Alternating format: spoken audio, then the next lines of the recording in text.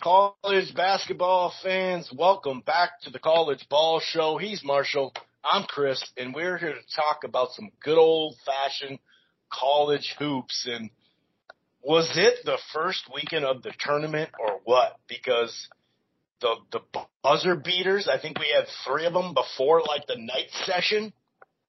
The upsets on the road. I have something written down literally in my notes. To hell with home court. We've been talking about home court, and for great reasons, right? Especially betting reasons.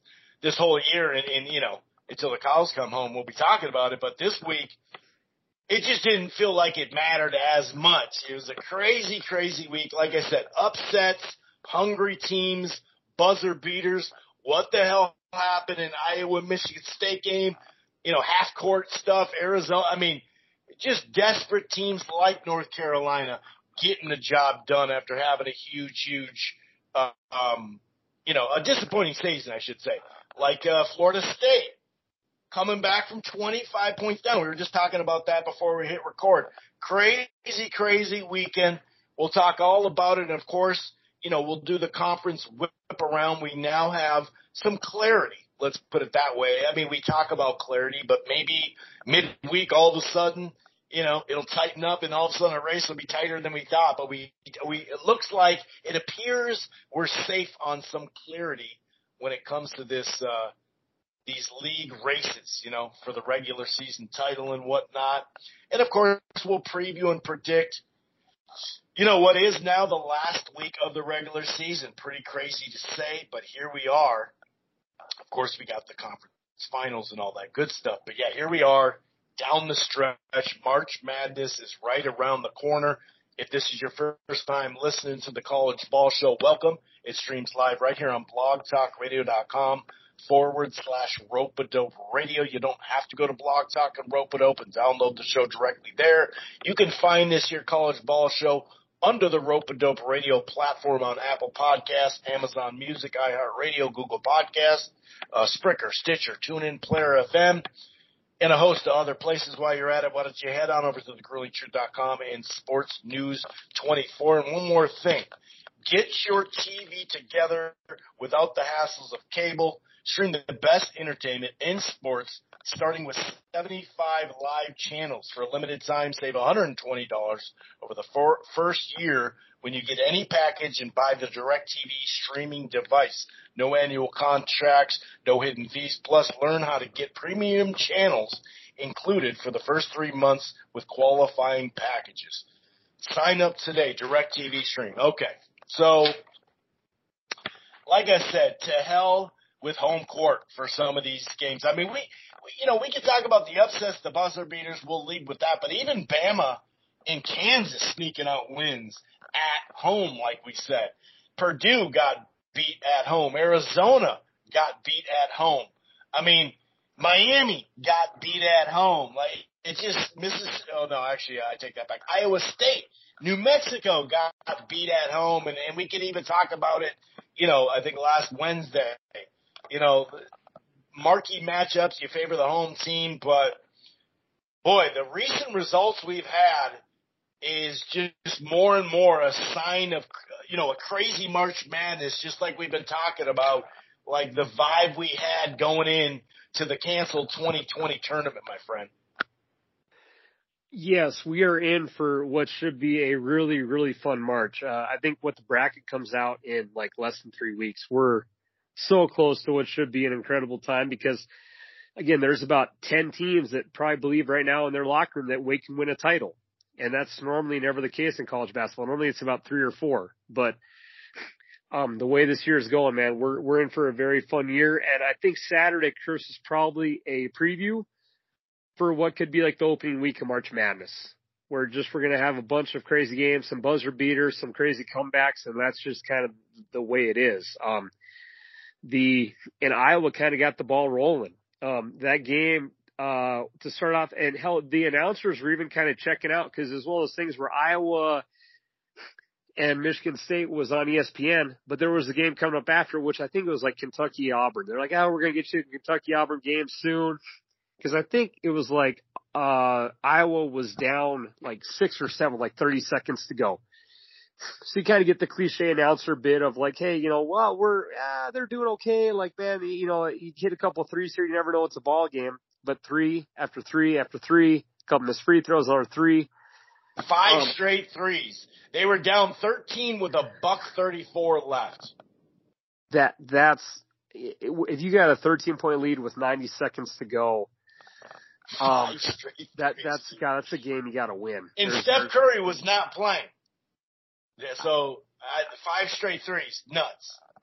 Yes, it is. And then of course, the game goes into overtime, and of course they cover this game spread in OT. Yeah. They were like a 5.5 point favorite. They won by 6.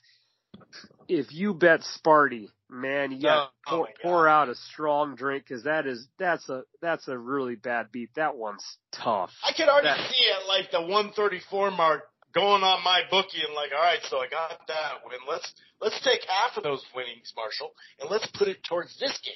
Let's put it towards that game and see if I can spread out more for the. Yeah, no. Jesus, man, that's a brutal freaking beat. But hey, if you're Iowa, they'd gotten their butt kicked twice in a row on the road, and obviously, they're never going to be a defensive lockdown team. They're going to try and run gun with you. So that's a nice win for them. Michigan State, they'd actually just had a nice win. So they were about to have another good win in a row, but they slipped up a little bit there. But obviously I would assume that Izzo will be dancing again. And, then, we can go a couple different directions, but Arizona State, man, what a big win for them, because they're another bubble team like my Tar Heels, where they needed a big win on the year because they'd been a bit of a funk. And U of A, it turns out they'd won one of the last 11 years at the U of A's court. And they were pretty much first half, I think they were up 3 at halftime. And then the second half, Arizona kind of found their groove, and they were pretty much a better overall team for the year. But, Arizona State hit a couple threes and never quit. Their team was like in massive foul trouble. They had like 4 guys who had 4 fouls down the stretch, but Arizona took a couple of reckless threes. Arizona State hit some threes, and Arizona was shooting free throws. They're up 1 with 3.5 seconds to go. Their big missed the first one, made the second, and then Arizona State kind of did that little, I'm going to make kind of a U shape, so I'm going to loop towards the ball near the 3-point line. And of course, if you're Arizona, you don't want to foul because you're up 2, and they let the guy get off 2 dribbles. And he was probably about 10 feet before half court, let it go, and that ball was that thing was a perfect rope for a shot. Splashed in, bounced off the rim, got off in plenty of time. And Arizona State gets a big win. Now, obviously, U of A season's not over yet, but a huge win for them in another fun, great rivalry game. There's just something fun about buzzer beaters, Chris. That's part of college basketball. Getting ready for March, and a huge, nice win for Arizona State. Yeah, another, like you said, desperate team. Florida State. I mean, just even before we get into that, there was 5 top 25 teams that lost before Purdue and Indiana tipped off.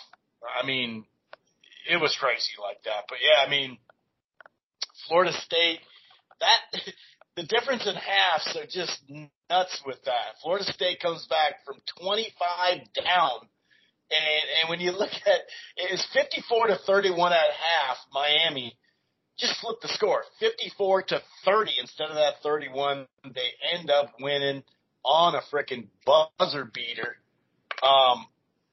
It's just wild, dude. I mean, this whole it's so hard to even describe some of this stuff. But that was a huge, huge win. Purdue lost at home. We've been kind of detailing, Purdue in general. We talked about it last week, like how good are they? The supporting cast. There definitely seems to be some issues there, obviously. So that was a huge win by Indiana. San Diego State, buzzer beater. On the road at New Mexico, who was a desperate team, who we kind of thought they'd maybe win that one. But yeah, the Florida State 33-foot, heave, that goes in. I mean, There's just so you can go every which way this week. One game that was very competitive, had kind of a weird start to it, was that, and probably the most high-profile ranked versus ranked, was Texas and Baylor. Early, I think 5-6 minutes into that, leading scorer Keontae George left with an ankle injury. But yeah, Texas opens up 18-4 run. Baylor ended on a 25-9 run. Texas came out really hot with all of their 9 field goals made at the time were assisted. And that Dylan Dissou or whatever, he was going off early. But, Baylor hung in there and ended up getting a big win. There was this tweet by Mike Randall, the 3-point shot is truly the great equalizer in college basketball, and I think it is now in the pros too. But North Carolina buried Virginia last night when the Tar Heels went 8 for 14 from deep in the first 12 minutes. Maryland, at the time, was, getting at Northwestern for that reason. This is just, like I said, it just felt like the first week of the tournament. But that Texas Baylor game was pretty well played, and Baylor, did what they had to do shorthanded. Well, and it just kind of goes to show my thoughts all year on the biggest issue with Texas is, okay, they're just not a good shooting team. Like, okay, I know they're a good-ass team, they have a good-ass record, but they had over almost an 8-minute stretch where they couldn't score. And Baylor went on, I think they went on like a 14-0 run where Texas couldn't score for 7 minutes. So, could Texas make a deep run in March? Sure. And are they good defensively? Yes. But offensively, and again, every team has a weakness. Like, they're not. But that's just, I've seemed to watch a lot of their games here. The one weakness Texas does have is they can go through offensive droughts. And you kind of had the feeling, Chris, where Baylor went on that run in the second half, they were just going to kind of take over, and they did. In the second half, I think Baylor went into halftime up 2, and then with about 10 minutes left in the game, they're up double digits. So, obviously that's not a bad loss for Texas Tech. Because, Baylor, I think right now is one of the hottest teams in the country. For Texas. For Texas. Yeah, for Texas. So, but hey, Baylor, man, that Flogger, I believe that's how you pronounce it, that dude, he's cold. He's good. And they got their center back. That is a team. I'm going to stamp it, Chris. Last week I said Creighton's making the Final Four. This week I'm throwing Baylor in my Final Four. Now, knowing the March Madness gods are going to put them in the same bracket for my luck, but right. As of right now, well, you can put that in the contract, in the details. Yes. Okay. So yeah, so if this does not happen, yeah, if both are in the same region, then hell, I got my 2 picks to win the region, unless they again mathematically have to play each other. But I got Baylor making the Final Four.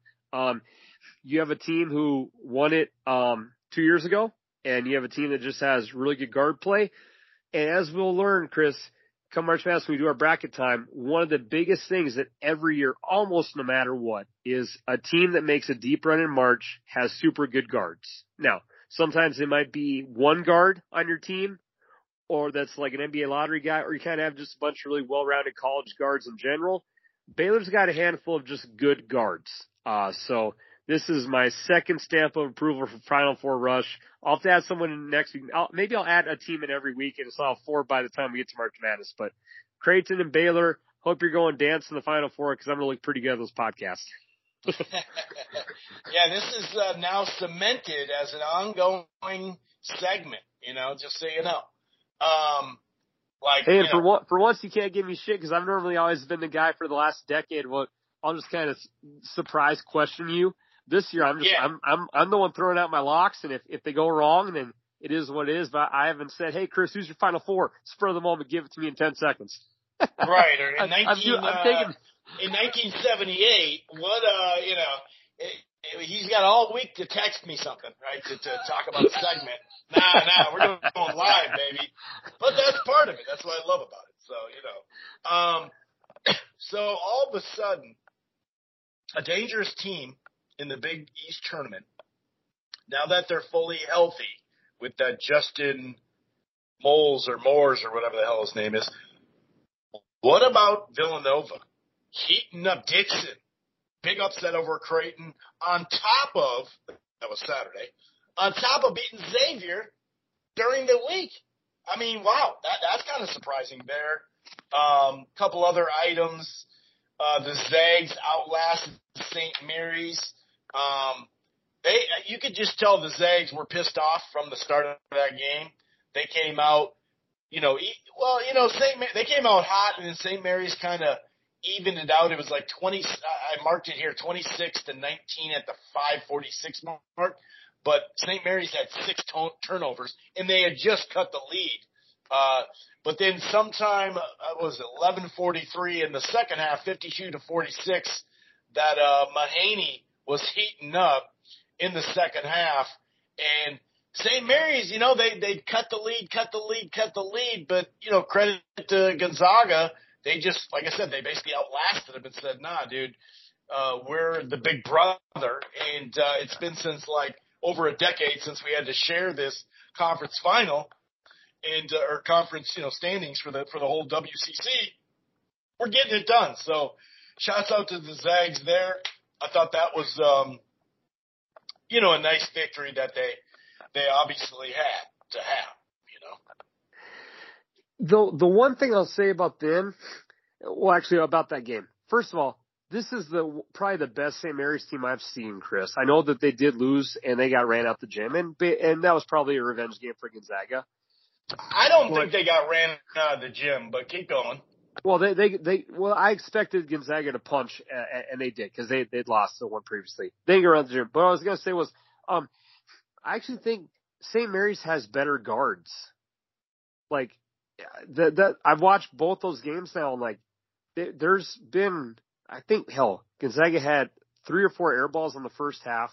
They had multiple air balls in St. Mary's. Like, this is not your typical guard team for Gonzaga, because they normally have like a lottery pick.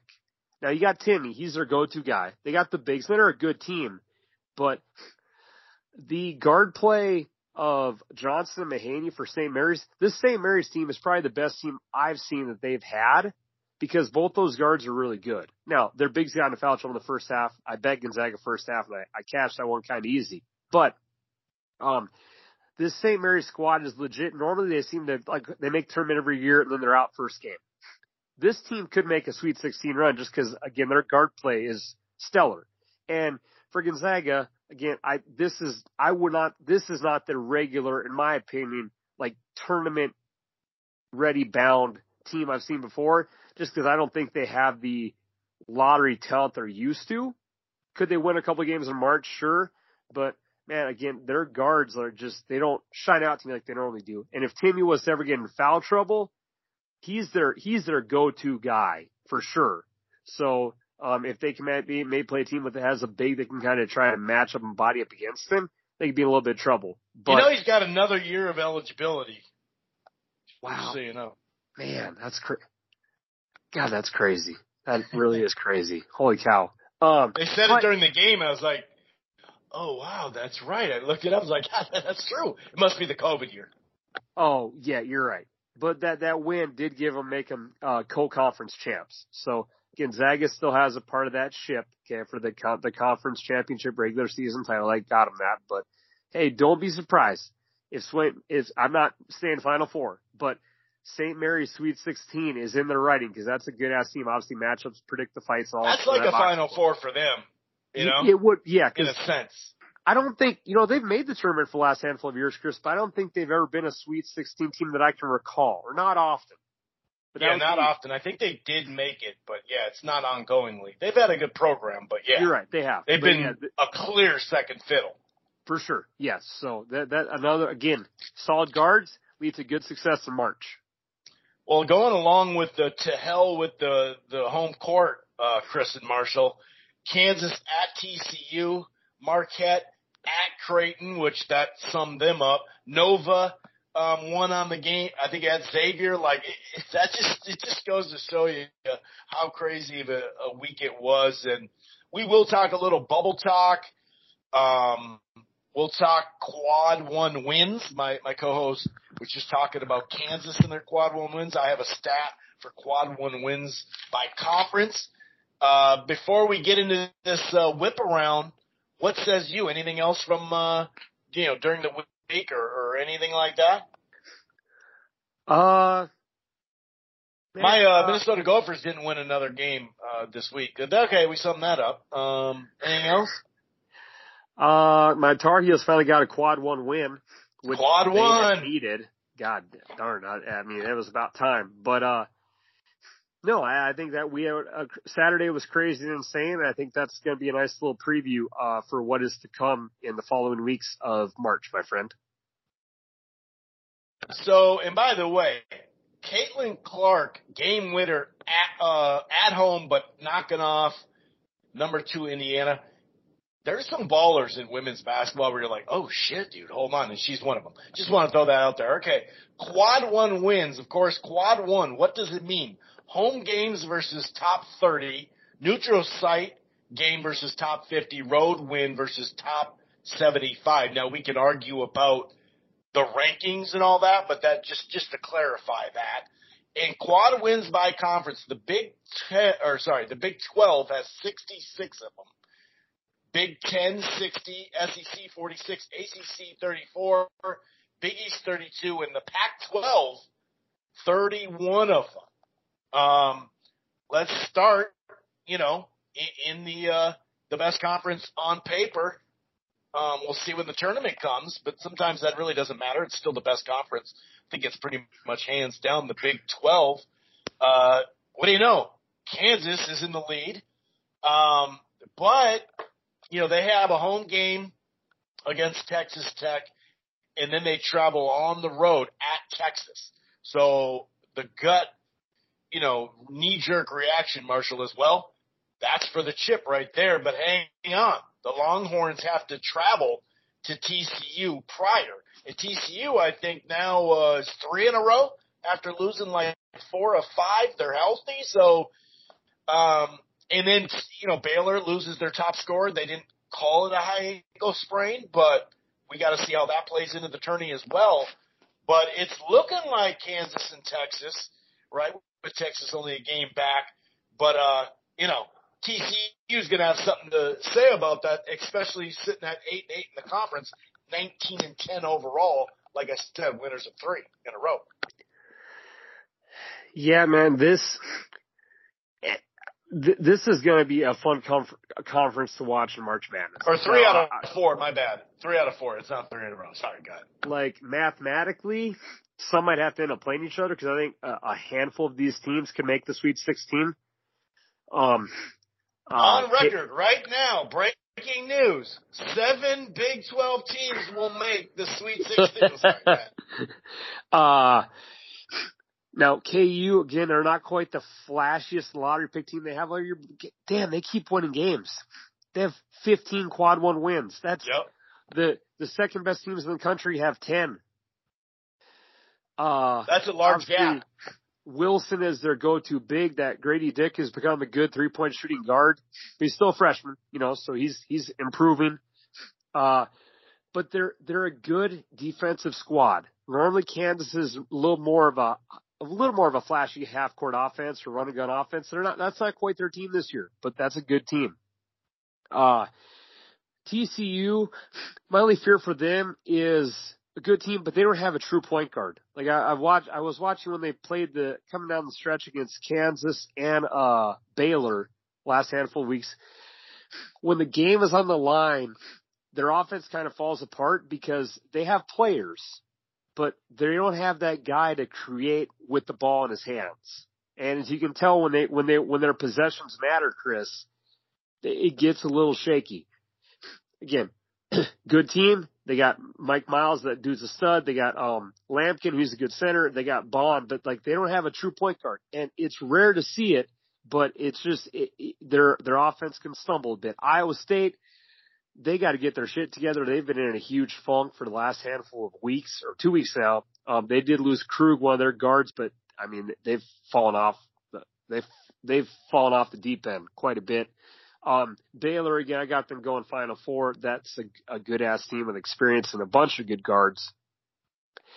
And, I mean, God, the whole Texas, again, they've been ranked in the top 10 for the past month. I know I always take shots at their offense, but I mean, clearly a majority of the country loves them to be ranked top 10 for almost the whole season. Dude, but you make a good point, though. They have good wins and everything like that, but the outside shooting especially, only having one guy that can really get hot from three mostly. And Yeah. we saw that in 2010 with Kentucky. And they had Wall and Boogie on the team in Bledsoe, and they all of a sudden, missed 20 straight threes or whatever.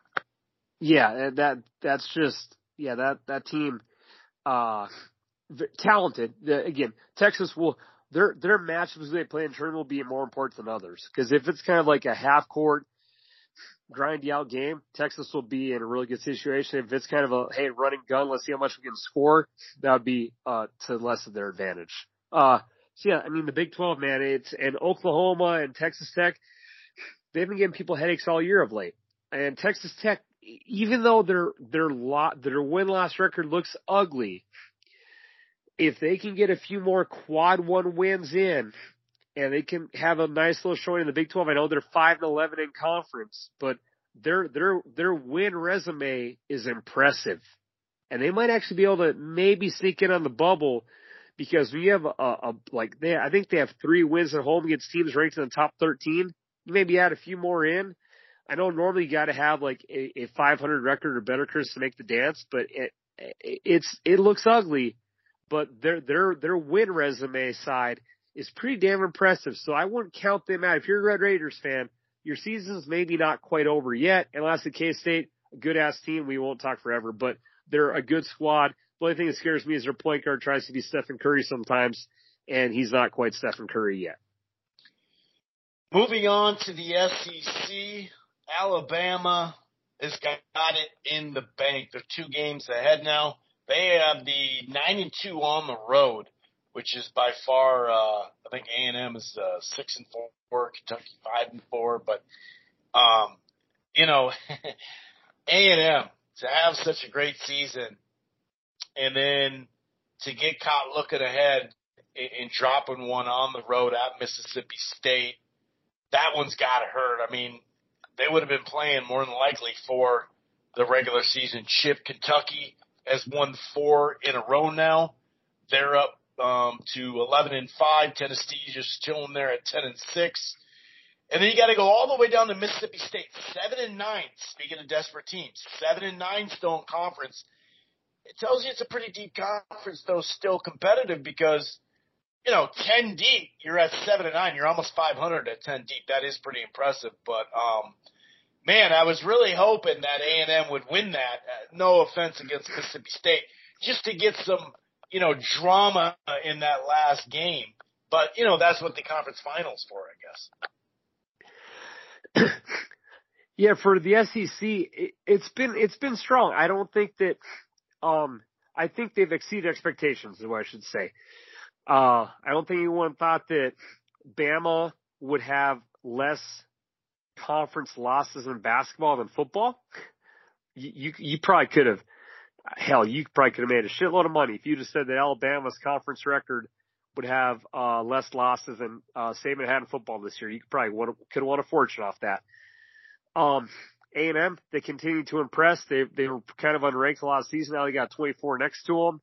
Kentucky, despite their hiccups, Calipari, as usual, has his guys grinding. Now, I remember I foolishly picked them to win the title last year. They got knocked out round 1. So you never quite know what's going to happen with Calipari and his young crew, but they've been playing good ball, and that Tshiebwe is one of the top probably 5 players in basketball, at least from an NBA standpoint. And Tennessee, good team, great team, but you are a defensive DNA team. And if you have an offensive job or play a running gun team, can you score 80 in a game and win? Or, because that is one point I heard it made on a show. I forget what I was listening to, but one thing we got to remember, Chris, is that in March, these teams play teams they don't normally play. Like, conference play definitely should be respected, and I'm taking nothing away from Alabama. But Bama, and when Bama plays Kentucky, Auburn, and Tennessee, they play each other every year. They kind of know each other's DNA. So that's why a lot of times when you will see, like, I think it was 2-3 years ago, the Big Ten had a tremendous regular season.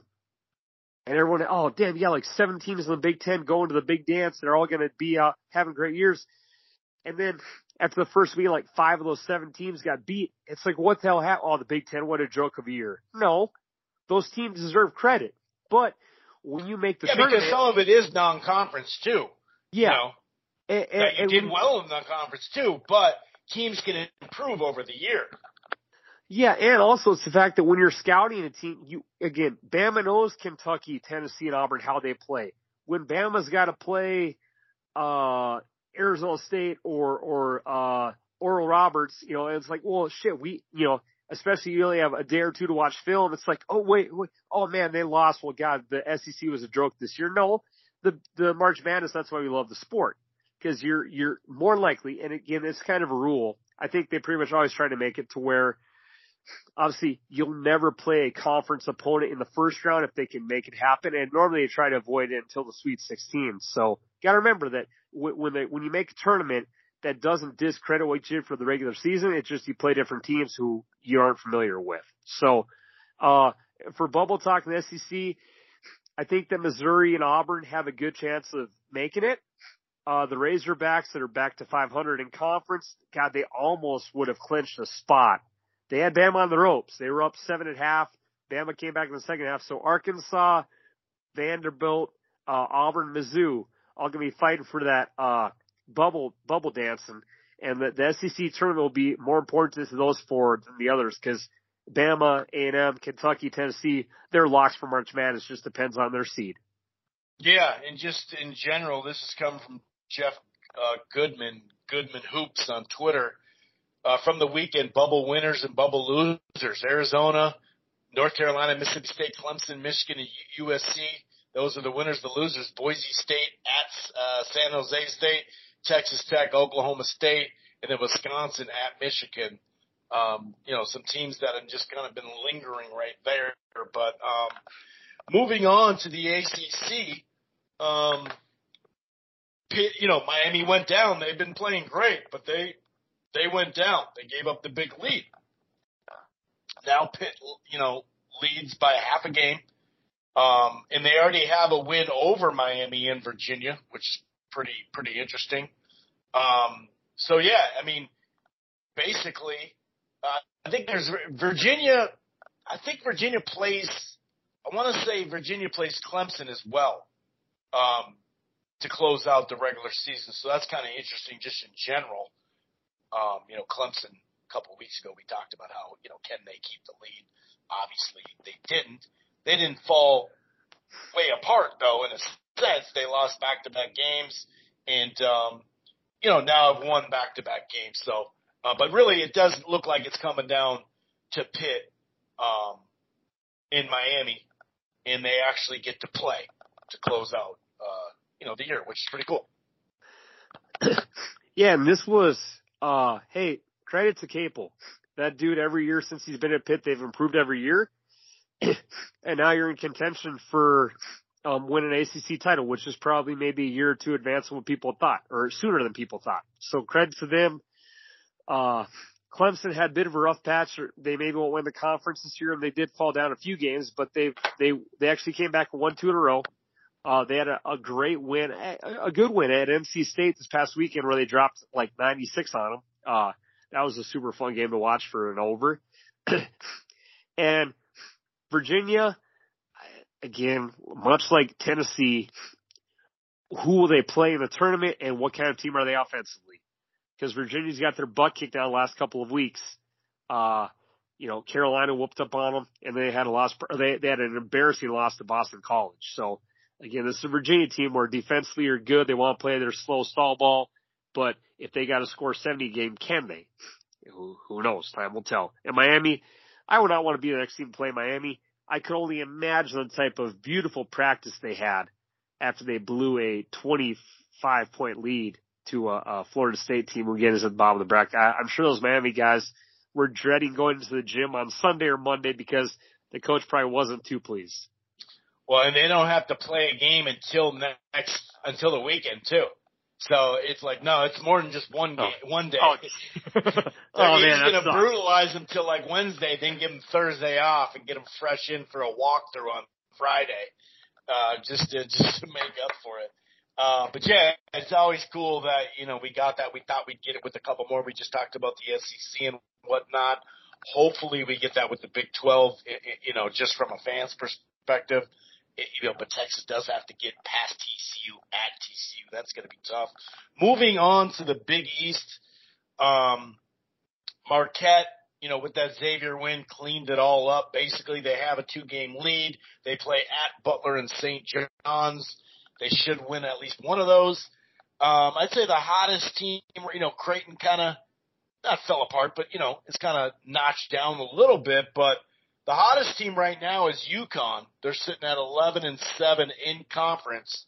They're winners of 6 of their last 7 in 3 in a row. They're in the Big East. I can talk about them for a long time, but I'll keep it short because it's not the only conference. Hey, Marquette, you're still hanging up there. Like, props to you. All year I've kind of talked a lot about Xavier, Providence, Creighton, UConn, but Marquette's going to be the one that's going to win the conference. They had a huge win over Creighton. So, hey, Shaka, the best year you've had there in a long time. You did have a little bit of an easier patch of a scheduling, but now you've come back with some great wins against your other ranked opponents. Xavier, they'll be a good team this year. They need Fremantle back, though. He's kind of their glue piece that keeps them a solid crew. Providence, it wouldn't surprise me at all if Ed Cooley won a couple of games in March Madness again like they did last year. They're not a deep tournament team, but they're a good-ass team. And Creighton, they did get their butt kicked by Villanova. I think they're kind of due for a bad loss. Creighton been playing. They haven't ran out of gym for almost over a month and a half. UConn, somehow, Chris, they're 11-7 in conference and are still ranked 14th in the country. They've had like a special potion to stay highly ranked yet losing games throughout the year. And Nova, everyone loves them on the media side. 9-9 now. You got Justin Moore back. He's healthy. I'm sure if I said a bad word about them on the podcast, I'd be fine because you'll never hear an announcer say a bad word about them on any game. You watch them on television. So they're playing better ball though. They got Justin Moore. They can shoot the threes, and they're the best free throw shooting team in Division I. So I mentioned a couple times today that guard play matters for tournament time. So does free throws. And they are the best free throw shooting team in all of the country. That helps you win close games when they matter. Yeah, no doubt. I couldn't hear anything in your voice that's behind the Villanova stuff as a North Carolina fan. I couldn't hear any of that. I didn't pick that up, so that's cool that, you're non-biased when it comes to that. Anyway, Big Ten. Northwestern, Marshall, we propped them up. We gave them credit, still deserve a ton of credit. But they lost both their games last week. Purdue's on the slide. The last 2 weeks, it's been kind of like, maybe this is what they need to kind of get some competition again because they had some great wins early in the season in the non-conference. Looking really good. Not so much. And then, holy shit, Maryland. I mean, holy crap, dude. Maryland. Like that, they have, it's been a great season. The way by the way, they have a win over Miami. Just want to throw that out there. A very tight loss to Tennessee. Now, I remember they got their ass kicked by Ukala. And they just started out, what was it? 2-4 or 1-4, something like that. But they have made a hell of a run. They're going to close out the year at Ohio State and at Penn State. On the surface, you go, well, they should get that done. They have lost to Nebraska in Michigan State on the road, their last 2 road games. Something to think about. But yeah, man, Purdue's going to win. But it's kind of by default because Northwestern kind of fell apart there. Indiana's kind of fluctuated up and down. Indiana got a big win. And they're a long team that had, a long, lanky team that has a star player too. So, I really like Indiana in many ways. And I don't know. Purdue, man, they've been falling apart, dude. That's kind of their DNA, Chris. If you were to look for, hell, since we've done this podcast, the team with the best record from like December to mid-February is Purdue's probably one of the best teams in the country. Like they always have a really good December, January, mid-February, but they almost never make the Sweet 16. Like they're almost a guarantee to make the tournament, anywhere from like a 2 seed to a 6 seed. But man, come March time, I think they've made the Sweet 16 like once in their past like 7 trips. And this is only a team that's only like, again, a single digit seed. So for whatever reason, like obviously you can't ignore Edey. He's one of the best players in the country this year, but it's just another stretch of the year where Purdue's struggling down the stretch. Not surprised at all. Will they get bowed out for the Sweet 16? Probably so. That's what their history tells you about them. For Maryland, they've just kind of been quietly having a good year, but they defend their home turf. Juan Dixon U, 16-1 in their home court. They are 2-7 away. So are they an elite team? No. Like their road record, but then again, almost every team in the Big Ten has a bad road record. But Maryland's got a good squad. Northwestern, they finally get to go dancing. Indiana, you do have Purdue's number. You swept Purdue. That's a hell of a good year. Michigan hit a buzzer beater versus Wisconsin yesterday to force an OT and win. That could have been huge for their bubble.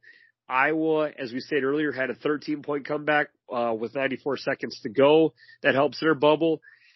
And the Fighting Illini, good season this year. Them and Rutgers and Sparty are all probably going to be fighting to make in that final bubble. So the bubble dance is huge for SEC and the Big Ten, Chris. Those conference tournaments will be very important because I would say combined there's probably 7 teams in the Big Ten and the SEC right now who are all living on the bubble hoping to sneak in. And that's more so than normal for those conferences. Normally those conferences have kind of a little more teams etched in. I think those conference tournaments are going to be really enjoyable because a lot of teams are going to be playing for their life to advance and play the following week.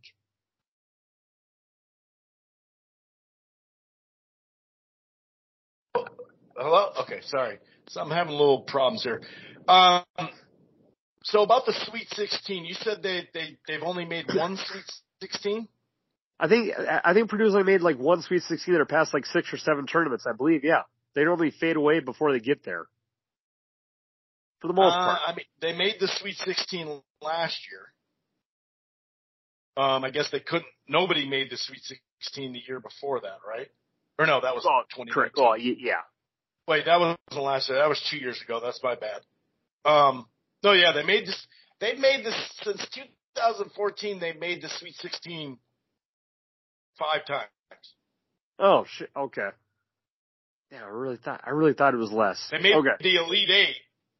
That 1 year, but 1 year. Okay, maybe get past the Sweet 16. I might have misread the stat, but fair enough. But they had some teams where they should have been into the Final Four, to your point. Or besides that 1 year, to go on, with your point and whatnot. God, there was another point I was going to make, but I just spaced it. Hold on. Damn it, what the hell? Anyway, I'm having a little computer issue all of a sudden. Why don't you take us to the Pac-12 or something else here, sir? Yes, for the Pac-12, again, for my Sun Devils, after they beat University of Arizona, Lenardi said they're still out. I got to imagine they're pretty close, so that was obviously a huge win to beat a top 7 team on the road. So ASU probably should be dancing. USC, they haven't been ranked much this year, but you're 13-5 in conference. You got that. You're tied with Arizona now for the 2 seed. USC should be going dancing. Oregon and Utah definitely will be playing for their March Madness license. They probably need to have a little bit of a deeper run because their conference play is not quite as strong as the Big 12 or Big 10, so they don't quite maybe have all the wins that those other teams do. But I would say your season's over.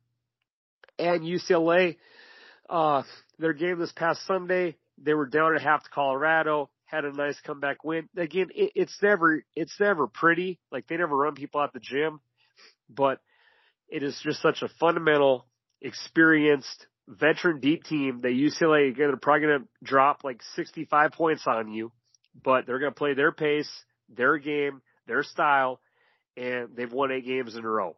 Like this time of the year, you win 8 games in a row, you're doing something right. And they're ranked 4th in the country. Like that team that's just a good ass team. So UCLA is for sure locked in. U of A is locked in the tournament. USC should be. And if Arizona State's got to be on the bubble, I'm assuming that says the same for Oregon and Utah. So you got about 3 bubble teams in the Pac-12 and 3 teams that are shoot in. Washington State, Washington's too little, too late.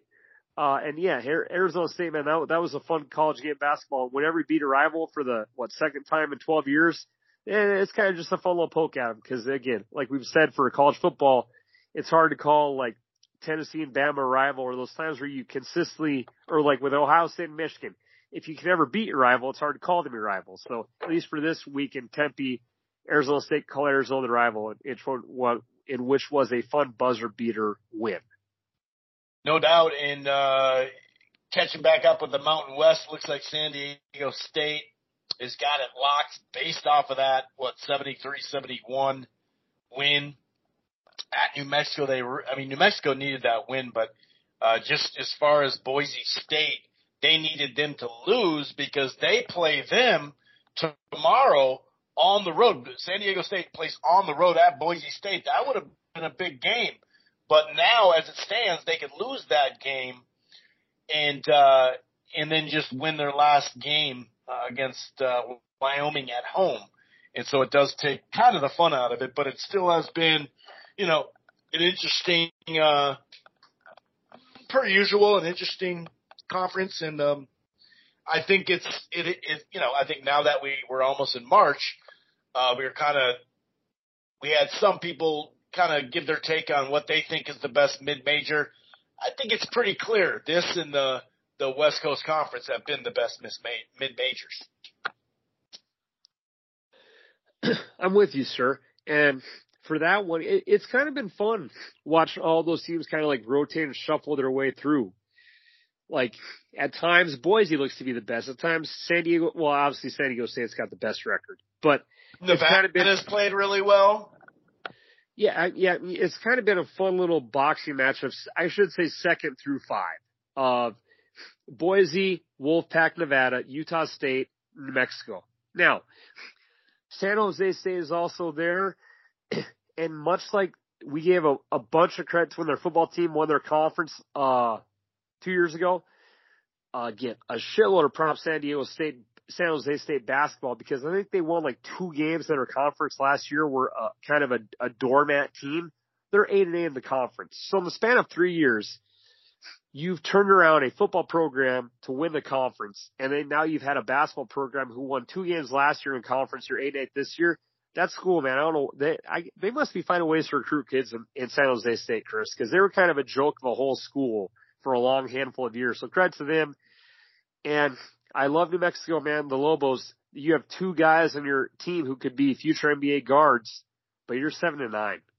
And you're going to have to put together a deep run of your conference tournament, probably upset a couple of teams, because even though you have 2 NBA future guards in your backcourt, when you're under 500 in conference play, that sucks. And one of their biggest issues is they average like 5.5 threes a game. And in a year of college basketball where the threes matter, if you're a 300 ranked shooting 3-point team, which Carolina has been over the years, but you don't have the bigs to match it, that's a massive issue, Chris. So again, great lottery backcourt, but defensively they're kind of trash. They can't hit the 3 ball. So it is weird to see a team with so much talent. I don't know if Mashburn Jr. is going in the lottery. Okay. Sorry. NBA, you're right. NBA guards, potential NBA draft picks. Right. What we call that in the upper Midwest, not just the Midwest, the upper Midwest, we call that the Pitino effect. Pitino Jr. I'm speaking of. Pitino Jr. And the outside shooting, we had about 3 dudes that came in shooting the lights out. But the outside shooting, missing open shots, just whatever. I don't know. I hate to do it, but I'm not trying to be like, oh, he was at Minnesota, F him. But, there's like 5 players 6 players all across the country that are having good years, but that team was 15-16 with those players. So, you know, I hope the best for Pitino. I liked him as a coach. But when people say, "Oh, look at you let Pitino go," it's like, well, calm down a little bit. Let's see how he does there in a conference that is damn good, but it's not a Power 5.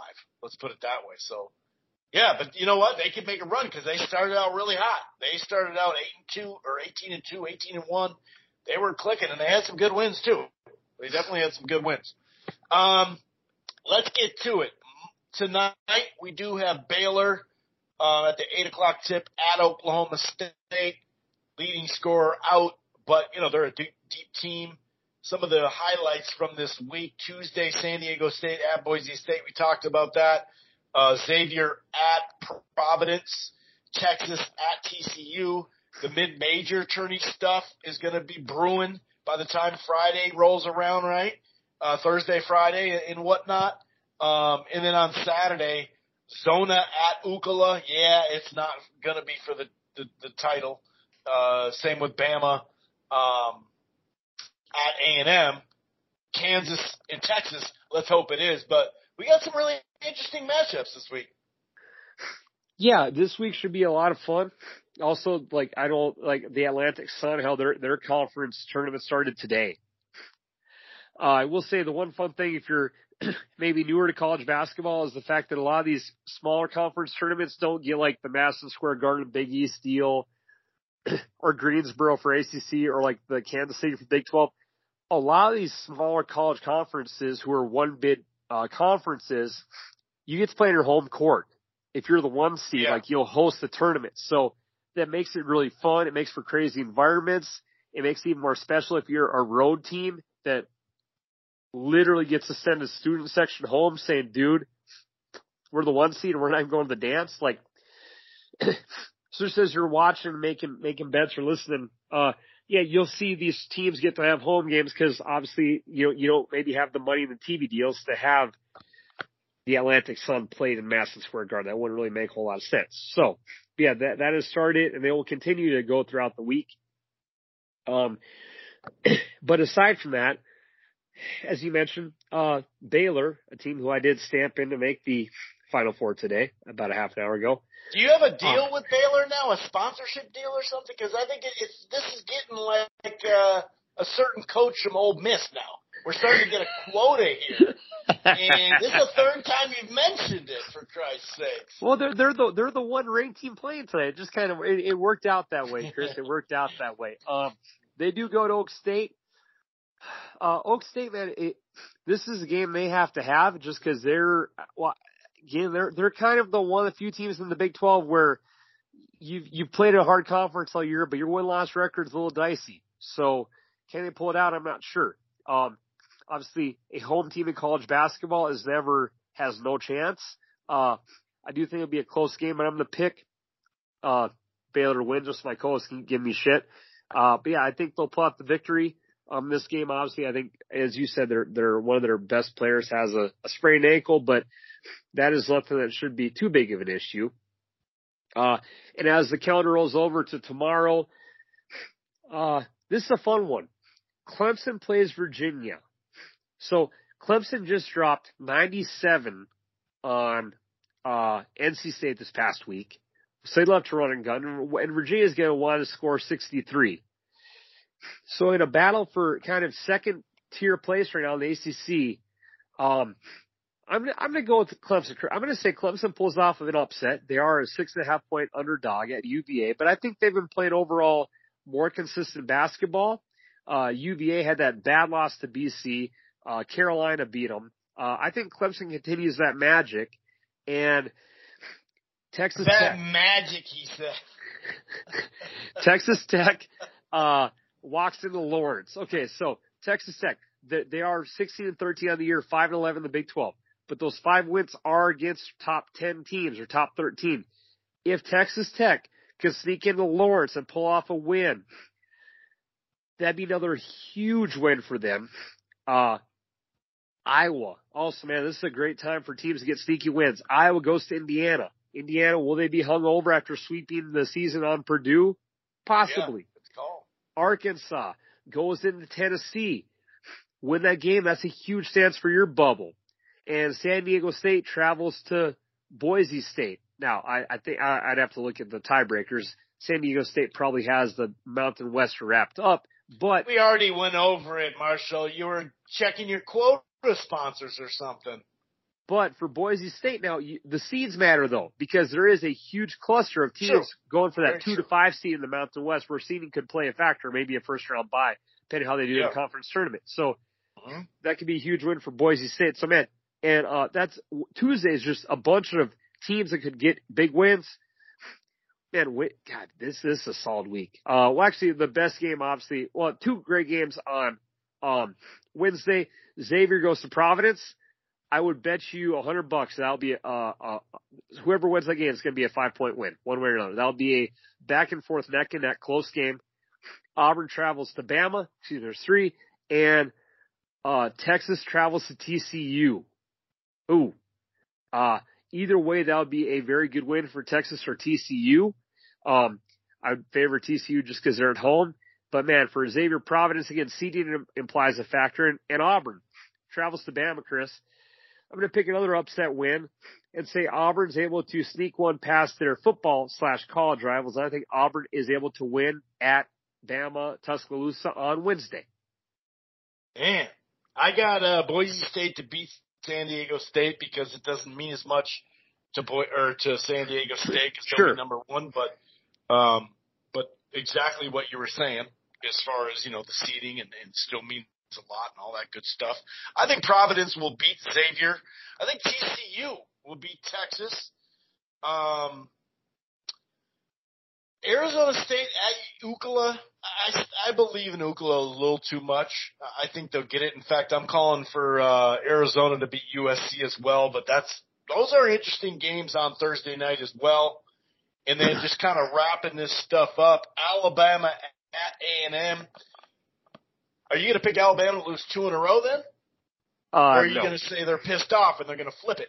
So they're going to lose to a team they shouldn't, and then they'll beat A&M? Agreed. Yes. Okay. That's interesting. I got because A&M's so mad that they dropped to relatively good team, Mississippi State, but still, it's like, dude, you just beat Tennessee. You did your job. You should have finished it. I think they'll be just motivated. So I'm going to pick A&M in that one. Kentucky, Arkansas is a really interesting game too, based off what you were just saying. I'm going to go because they just lost. So I got Texas protecting. Carr is going to hit 5 of 8 from 3. Okay. And somebody else is going to hit 3 threes. It may be 3 of 20, but they're going to hit 3. I don't know what it is. But I got Texas to win. I also got Miami to win. I'm going home team. Texas, Miami at home, and then UCLA as well as the nightcap. So I got a bunch of I got those 4 all at home. I got them all winning in the marquee matchup, sir. I will take Arizona to beat UCLA. I think that is a massive contrast of styles. I just think that the higher paced team will get that done. That is an upset because I do think UCLA is a better team, but I'll pick an upset. UConn goes into Nova, and I don't like that team, and the media never says a bad word. No. But, I never would have guessed you didn't like that team. I do think that Nova will defend off UConn and win that game. I will take KU to win at Texas. I've been ripping Texas all year. I do think that KU is able to find a way to get a road win there. And I'll take Arkansas. Man, they have a lot of chances to kind of really secure that bubble spot for themselves. I think that they get a win against Kentucky in Fayetteville on Saturday. And Iowa State, they need something. Like I'm sure their win-loss records are good enough because they start off the year hot. They go to Baylor Saturday. I don't think they get it done, but at least have a good performance because this was an Iowa State team that was ranked like top 12, I want to say. And they're now 8-8. They've lost 6 out of 7 games or 5 out of 6. They're playing pretty bad basketball. So they need even a moral victory against Baylor would help them, Chris. They've gotten into a bit of a funk. And just to wrap it up, On Sunday, number 1 Houston goes to Memphis. Those two always play each other really. Those two always play each other really tight. Michigan travels to Indiana. Michigan's still on the bubble. If a win in Indiana would be huge for them. Illinois goes to Purdue. Illinois is a scrappy ass team. They don't get blown out much, and I think they've kind of been finding their groove of late. Another Big Ten game, Maryland goes to Penn State. That's not maybe a huge game per se for March Madness, but should be a solid game to watch. So a lot of Big Ten hoops on Sunday. And God, when we finish this upcoming Sunday, then the regular season wraps up, and then we'll have conference tournament play next week for the big dogs. So again, this is the best time of year. I know some people say that the conference week of the big conferences is just as good as the first week of March Madness. Now, aside from like the marketing and making the bracket, there's a lot of truth to that. You get probably even more basketball next week than you do in March Madness, and it's a great time of the year. So pretty much buckle in, because March hits in 2 days, Chris, and we get spoiled with a month of great basketball, which as of this year, man, again, I think 10 to 12 teams cut down the nets. That's a very fun thing to say, because normally that's something you never echo in college basketball podcasts. Yeah, and we're not getting as much drama as it seemed like the last couple of weeks as far as the last game of the year for the regular season title. We got a ton of drama on the court, but as far as lining them up, how it appeared to be. So what that means is the conference tournament is going to pop off. Why don't you get us out of here, sir?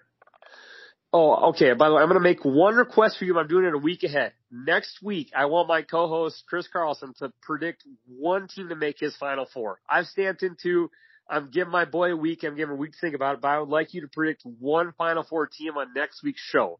So it wasn't spur of the moment and giving them the 7 days head notice. So on that note, one team is not really. You can spur a moment that, but thank you. I'll take a week to think about it. I'll take my week. For all the years I've given you a quick question, I'm giving you a week now. I appreciate it. It's only fair. I do appreciate that.